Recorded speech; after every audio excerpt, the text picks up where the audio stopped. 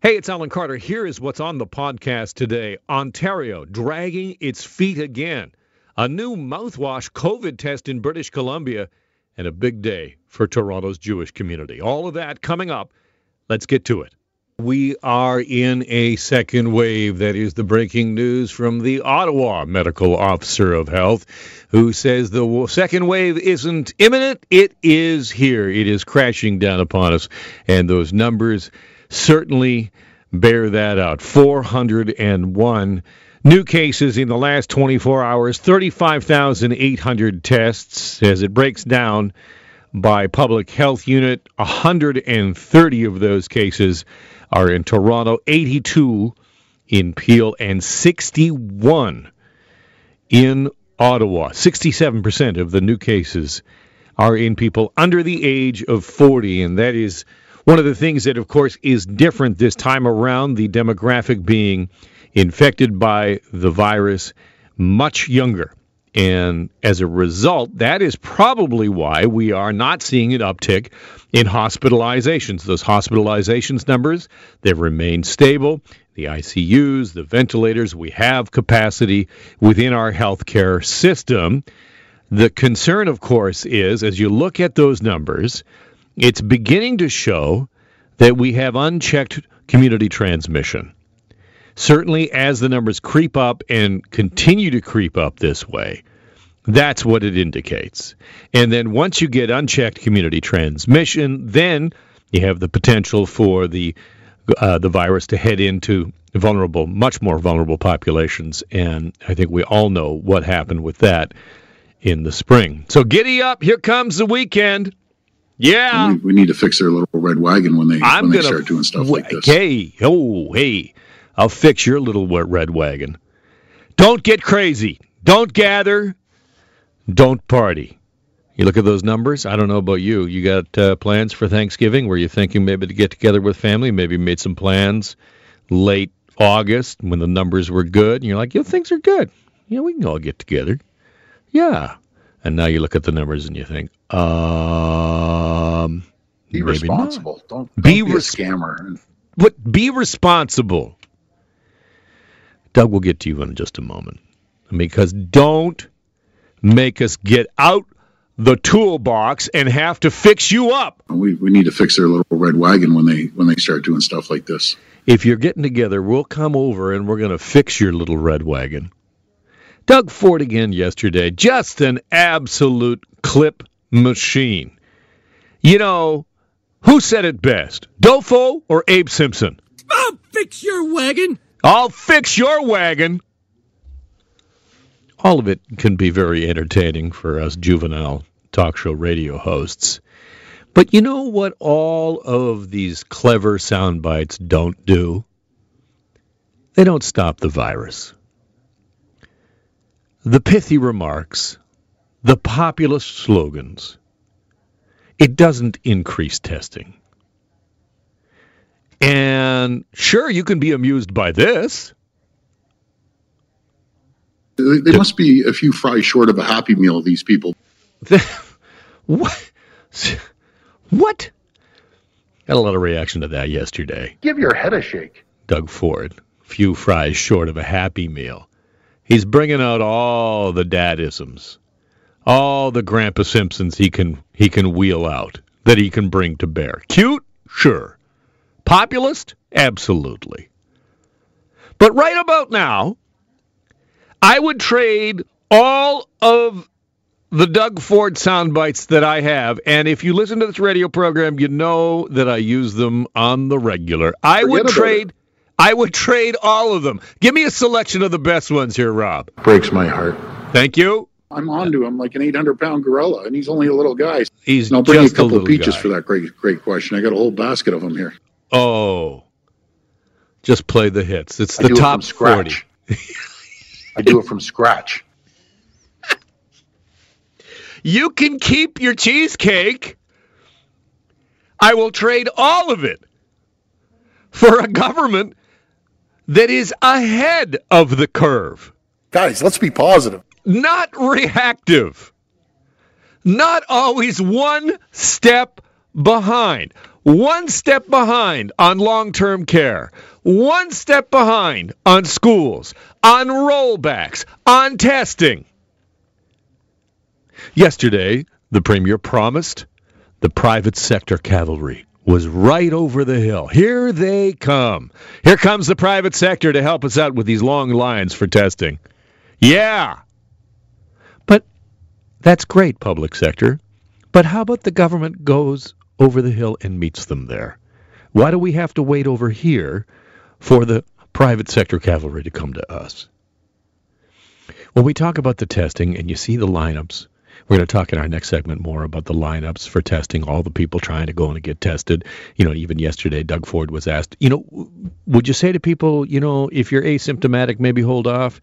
If you're thinking of getting together for a birthday party and you want to say, hey, everybody go get tested because we're having a birthday party, and say, don't do that. Don't go, let's hold off until we get, the pharmacies and the private sector to come and help with asymptomatic testing and take the pressure off the labs, which are clearly overwhelmed right now. Nope. Not going to say that.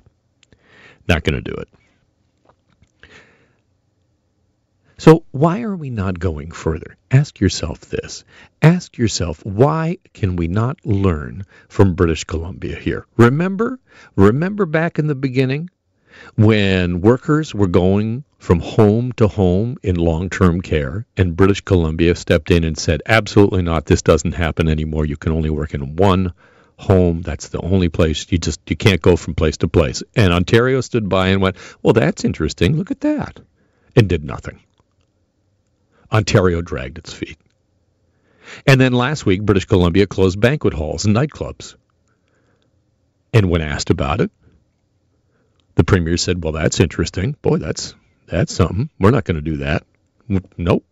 No need to do that here. Meanwhile, John Tory, the mayor of the city, says he wants Ford to go further. Asking the question, why are weddings in backyards restricted now with these new numbers that have come into effect overnight, but not banquet halls? Here's the mayor of Toronto saying, he wishes that the province would step in with things like banquet halls. I wish that some of those things had been included, and they weren't. So we're looking. As most people know, the city itself is limited, notwithstanding that there are some debates about this. The city is limited in terms of what it can do by way of orders and regulations and the like. But we're taking a look at what we can do because, yet again, even this morning, there was another example given of a wedding, for example, where multiple cases arose out of that wedding, and it wasn't even a very big wedding. That is John Tory just this morning talking about how a wedding event was another spreader of COVID-19, not even a big wedding. And you heard him talk about, there's some debate over whether or not the city actually has the authority to do it, because when asked about what British Columbia had done, the Premier said, it's up to the mayors. Go ahead. You're the mayor. Make the decision. Go ahead. Do it. And the mayor of Toronto says, I don't think it works that way. Hey, by the way, what is the difference between a wedding in your backyard, where now you can only have 10 people, or one in a banquet hall, where the previous numbers of 50 still apply for indoor? Well, here's the response from the ministry in charge of this kind of thing. Quote, it's the Ministry of Health, by the way. Quote, hiring an event planner, catering company, security or event support staff does not make a private gathering at a residence or backyard monitored. This would be to our question of okay, so I'm going to have a wedding in my backyard, but I got a wedding planner. That means that it's sanctioned, right? I can still have my 48 people? Nope. Because that is unmonitored versus monitored is dependent on the venue. This back to the statement from the ministry. If it is a place of business, it's monitored. If it's in a person's home or backyard, it is unmonitored. You can't monitor yourself. I'm sorry. You're just not responsible. And as for those tough fines that the government announced yesterday, here's more tough talk from Doug Ford. We will throw the book at you if you break the rules. Yeah, I'm going to fix your little red wagon. That's what I'm going to do. We need to fix their little red wagon when they start doing stuff like this. I'm getting my Allen key and I'm coming right in here. That red wagon of yours it'll be fixed in no time. I think it's a good plan. Hey, remember when Doug Ford complained that police were not fining people for breaking quarantine? As we talk about these fines, remember that? Remember that last clip I just played for you. We're gonna throw the book at you if you break the rules. We will throw the book at you if you break the rules. I think it's a good plan. Okay, and then remember last week when Doug Ford was like, the police they're not handing out fines for people who break quarantine. They should be doing that. So we asked Doug Ford yesterday, so wait a second, are you telling the police to go in there and hand out fines to people? Is that what you're doing? We never direct the police. I never will. That's not our place to direct the police. Nope. Never. Won't do it, except for I just did it. They must be a few fries short of a Happy Meal, these people. Yeah, if you think we don't notice the hypocrisy of it, I got all my fries right here. All my fries are right here in the bag. All of this populist, quotable comments from Doug Ford, they're entertaining, but it's not getting the job done. It's not getting the job done on testing. It's not getting the job done on rolling back the openings that clearly more and more medical experts are calling for, and yet the government one step behind. I think it's the government's wagon that's broken. Maybe we need to get in there and fix Doug Ford's little red wagon. Welcome back to the program. As we continue to see the concerning rise in coronavirus cases, there is increasing demand on the laboratories here in this province to process tests. And as more and more people are concerned about their children as they go back to school, they're concerned about themselves as they go back to work, they are lining up in droves at testing centers. And this morning, Kyavesh Navji, I messed up his last name. I will try that again. Kyavesh Najafi was speaking with Greg Brady on the morning show this morning. This young man has a toddler who has a fever, and so he went early this morning to get in line to line up at the Ottawa Testing Center. They open here at 8:30 a.m. When I got here, I thought I was number 29, but actually later on, a nurse told me that I'm number 44 in the lineup. There's a few folks here like me who are like holding a spot for one or two kids in their family. So like when I did the head count, it seemed to be lower, but then, somebody is holding a spot for two people or for three kids. So it adds up. That is Kyavesh Najafi, who is in line for much of the morning with his toddler. The last update is that his toddler has now been tested. Meanwhile, in British Columbia, BC has introduced a new saline gargle test for students from kindergarten to grade 12 to help make COVID-19 testing easier for kids and for teenagers. This is the kind of thing that would take a lot of pressure off of testing centers. Here is the provincial health officer in British Columbia, Dr. Bonnie Henry, talking about how BC is one of the first places in the world to use a mouth rinse gargle test. So to start with, we focused on children because we know right now it's going to be very critical for children if they start showing symptoms of COVID-19 and they're in a school setting. Many of them will need to get tested. So it's a way to try and facilitate that and make that easier right now. And yes, it can be done. It needs to be done at an assessment center, but it's done by the parent or the child themselves rather than a healthcare worker. That is Dr. Bonnie Henry in British Columbia. A lot of people in Ontario will be asking, why don't we have something like that here? To talk more about the science behind it all, I am joined by Dr. Matthew Outen, who is an infectious disease specialist at the Jewish General Hospital. Welcome to the program, Doctor. Thank you for having me on, Alan.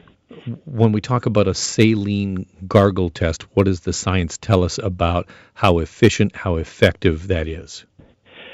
I think the first thing to point out is something that you already mentioned, which is the major advantage of testing in that way is that you do not need a healthcare worker dressed in the full personal protective equipment armed with a swab in order to get the sample, which is right now the primary way we're doing this test. Instead, you give some saline to the children to swish and then spit out into a collecting material, and that makes it a much logistically simpler test to collect. On the other hand, though, this isn't exactly a different test because everything that happens after that point, in terms of where the test has to go to, the kinds of materials and the kinds of equipment that we use to run the test are all identical to the current way we're doing the test. In other words, it makes it easier to collect the sample, but not necessarily to process the sample because it's still going to be processed by the same sort of conveyor belt, if you want to look at it that way, that we're currently using. Doctor, earlier this morning, and just in the last little while, the medical officer of health for Ottawa has declared that Ottawa is actually in a second wave. Do you agree with that assessment, and what does that mean? It's a very good question. Everyone uses that term, and I think, strictly speaking, you only really know if you're in a wave in retrospect, because all you can say at the moment is that cases have been continuing to increase for a certain length of time. I mean, here in Montreal, for example, we've certainly had a small but continued steady increase of cases over the last 4 weeks. There are other indicators you can do to give you a rough idea as to how much spread there is in the community. One thing that came out yesterday, which caused me some concern, was an announcement from the Public Health Officer of Ontario that roughly half of all new cases, they can't find any epidemiologic link to, which means, obviously these people got it from somewhere, but it means we don't know where they got it from, which means that it's in the community, but also means for those cases that you don't know about, those are cases that represent the potential for ongoing spread and transmission because no one knows that where these people are, no one knows if these people are isolated and so forth. We heard so much in the spring about test and trace, and, we have pretty good information, transparent information about test numbers, but I'm not certain that we have the same kind of idea about whether or not we have the kind of resources behind trace that we need. What's your perspective? That's a good question. So in order to be effective at controlling this disease in the community, you have to have testing and contact tracing working very closely together. Speed is really of the essence. Viral pandemics, when they're in a population that is largely susceptible to that virus, they expand and they expand exponentially. So when you start to see an early rise, the reason to be concerned and why so many physicians and public health officials currently are concerned across Canada is exactly that a small increase now represents the potential for a much larger number of cases because of that exponential fashion. So the way to get on top of it is to be fast, but to be fast means you have to test quickly and you have to contact trace and then take effective measures like isolate also quickly, because quite bluntly, if you test and as was happening in the United States, for example, people were getting their test results back from some centers over 7 days after they had the test done. And that's a little bit like trying to fly an airplane where all the information you're getting is where your airplane was 500 miles ago.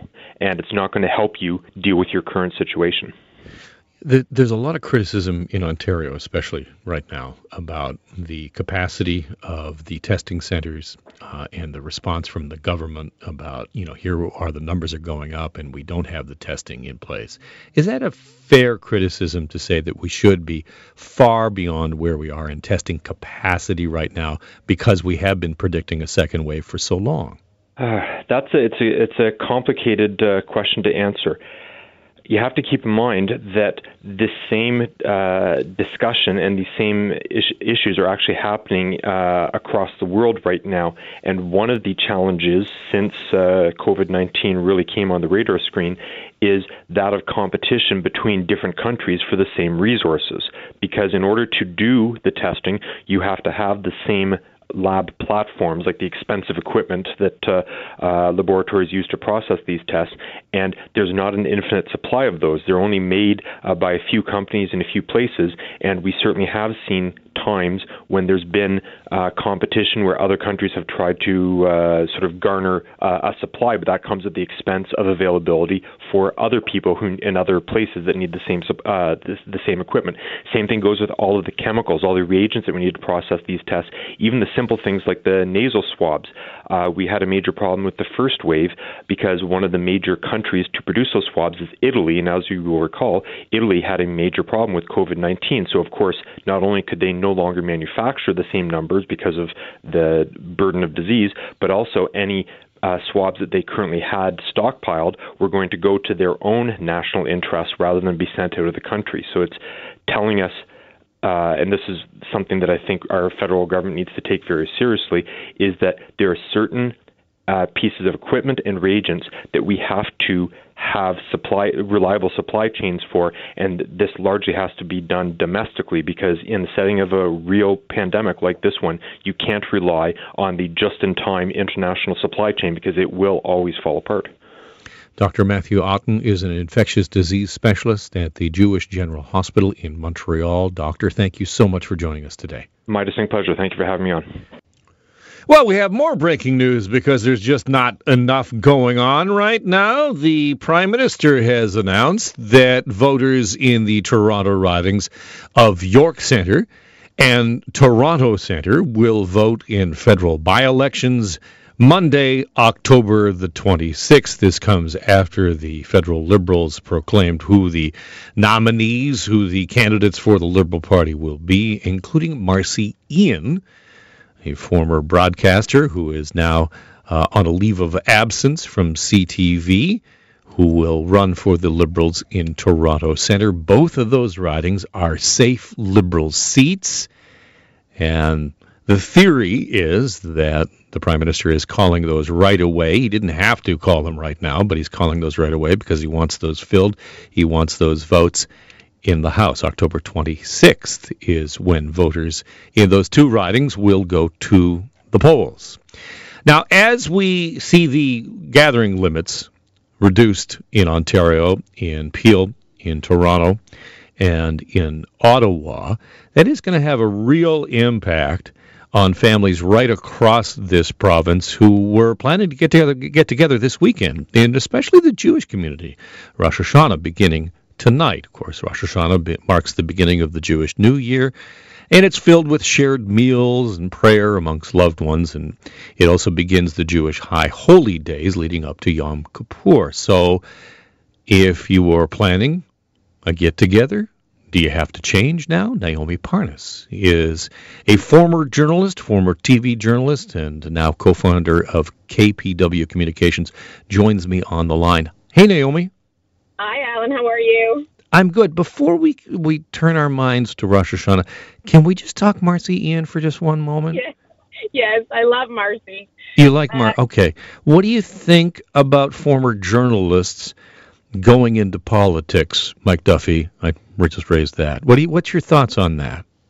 I think how can we even discuss it when we have someone who is a former reality star who's now the president of the United States? I think we're just in a really, we're in a really weird time. But I think journalists specifically, because I know myself, I had thought sometimes that I might go into politics. We love politics. We love giving back. We love helping people. I think part of why we do what we do is to tell people stories and to help people. And so I think that I think it's actually a natural thing for a lot of journalists to want to do that. It's hard for some people on the outside because they're like, well, they've never been in politics before. But, for me as a journalist, I was at City Hall. I was a City Hall reporter covering politics, and I really enjoyed what I was doing, and I learned a lot while I was there. So I think it's almost natural that a lot of us veer towards that, because I know a lot of my former colleagues have also run.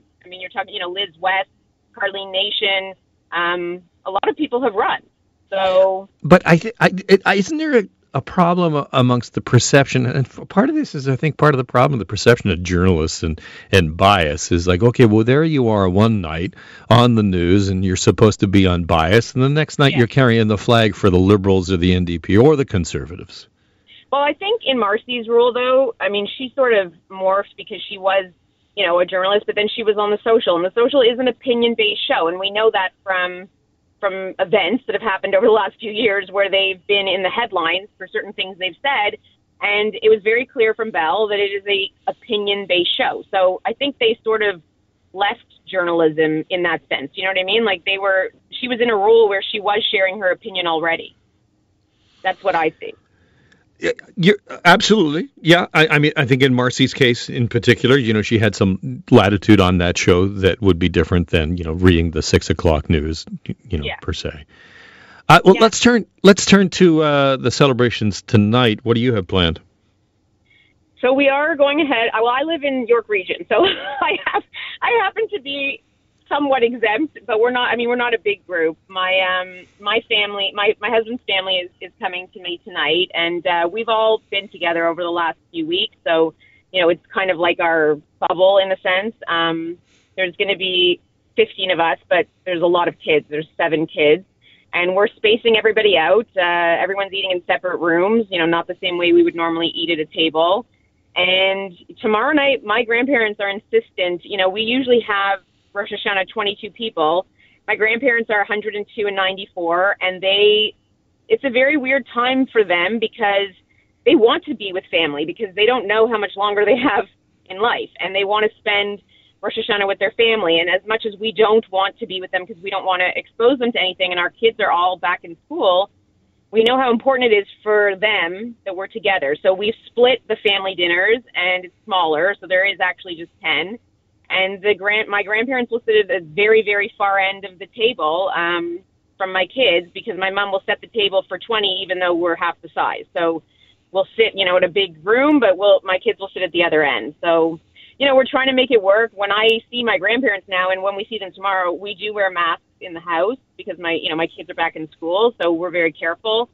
And I'm also careful because my parents are seniors as well. They're in the age group that we worry about it. But it's a really the Jewish holiday this Jewish holiday, Rosh Hashanah, is so significant. These are the holiest days of the year, and for my grandparents to think that we wouldn't be together, they went through the Holocaust, and even in concentration camps, somehow they celebrated the holidays. It always looks different, but somehow they did it, and that is their philosophy, that we will continue to celebrate no matter what, however we can do it.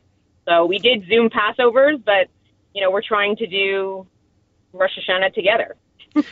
Despite all the precautions you're taking, and whether or not you're within the technical limitations, and I will point out that in York Region there were 40 cases in the past 24 hours, and you're right, York Region is not part of Peel, Ottawa, and Toronto, and those gathering restrictions. But keep in mind what Doug Ford had to say yesterday. He's threatened to come fix the little red wagons of all those people who are breaking the rules. I mean, does that give you pause? We're, like I said, we're very careful. We've always been, even through all of this, we've been first of all, most of what we've done has been outside. I mean, this would actually be the first time we're inside, and it's only because of the weather. I know a lot of my friends are hosting outside lunches. They're switching dinners to lunch so they can be outside. I actually know that, my sister tonight is doing an outdoor dinner. They've rented heaters. People are trying to do it outside if they can. So, I mean, we're trying to be as cautious as possible. Our kids are all older. They're not going anywhere near my in-laws, who are really the only 2 people who are at risk tonight because they're the only older people. The rest of us are in our, 40s. So, and obviously those are the people who are getting it now. So we're aware of that, but we're all very, very careful. And my kids have been very careful at school. I'm actually really impressed. I had a lot of anxiety about sending my kids back, as did all parents, but my kids' school specifically has been phenomenal, and the rules and protocols that they've taken have been amazing. And so it's, my kids have been really careful at school while they've been back. Can we just turn our mind to your sister? Your sister has rented space heaters. How did you find those? That's the new toilet paper now. Yes. So, her husband is a builder and happens to know people in that industry. So she actually had a dinner last night, again, for her outside for her birthday, very spaced out, only 6 people, but really screaming across the backyard. But we used outside heaters, and they placed them it was freezing. I mean, it was really cold last night, but you got to hook me up. Hook me up with the space heater rent. That's a moneymaker right now if you're renting space heaters. Well, people are becoming very creative because my brother-in-law was talking last night because, as I said, he's a builder, and he was saying, like, he knows people who have built spaces in their backyards to have outside get-togethers over the winter. If you have a little fire in the backyard or if you have something, people are starting to try and get creative to figure out how they're going to see their family. With my grandparents, this will be the only time we see them inside. Like this will be it. And then after this, we're going to have to figure out, going to maybe drive up and see the leaves and get out of our car and stand together. We have to figure out ways to see them outside, but it's going to be a very interesting, difficult time for a lot of families. And a lot of people are deciding not to do it tonight. So there are a lot of people who I know who are not having dinner. They'll do a Zoom dinner the same way we did for Passover, and it is what it is. My nephew is not coming home from Western because look what's going on at Western. So he's staying there and not coming home. And there'll be a lot of kids from university who are not coming home. So it's going to look different. But all of the milestones and holidays have looked different this year. And I think all of us accept that. And we're doing our best. Naomi Parnas, the co-founder of KPW Communications, former journalist and potentially future MP. Who knows? No, I won't do it, but I know so many have been asked, right? I know you and I both know so many of our colleagues who have been asked. I've been asked myself. I have been asked by a political party to run. Give your head a shake. Well, that's what I told them. All right, yeah. Naomi, thank you so much, and all the best this weekend, and best to your family, and especially to your grandparents. Thank you. Thanks, Alan. Well, that is it. We are pretty much out of time here on the Alan Carter Radio program. Doug Ford is coming up, and of course there will be questions to Doug Ford today as he is with other premiers calling on the federal government for more funding, but there'll be questions for the premier about... I'll bring you a couple of peaches for that great question. I got a whole basket of them here. It's getting a bit late in the year for stone fruit. It is, but I like a good cobbler. I'm all about... I know the premier is all about the cheesecake, but I'm about the cobbler. But I tell you, the premier can keep the cheesecake. He can keep his peaches. He can keep all of it. If you can just get the testing going in this province. We are waiting on an announcement from the provincial government of some kind of expansion on the test and tracing, because we're going to need that. I mean, we can threaten people all you like with, fixing your little red wagon. I'm going to fix it. That's what I'm going to do. Fix their little red wagon when they start doing stuff like this. Yeah, that's right. You and your little red wagon. You can threaten that all you like. But if you can't test, and if you can't trace, all the sound bites in the world are not going to help. That's the podcast for today. Don't forget to catch the Alan Carter Show weekdays starting at noon.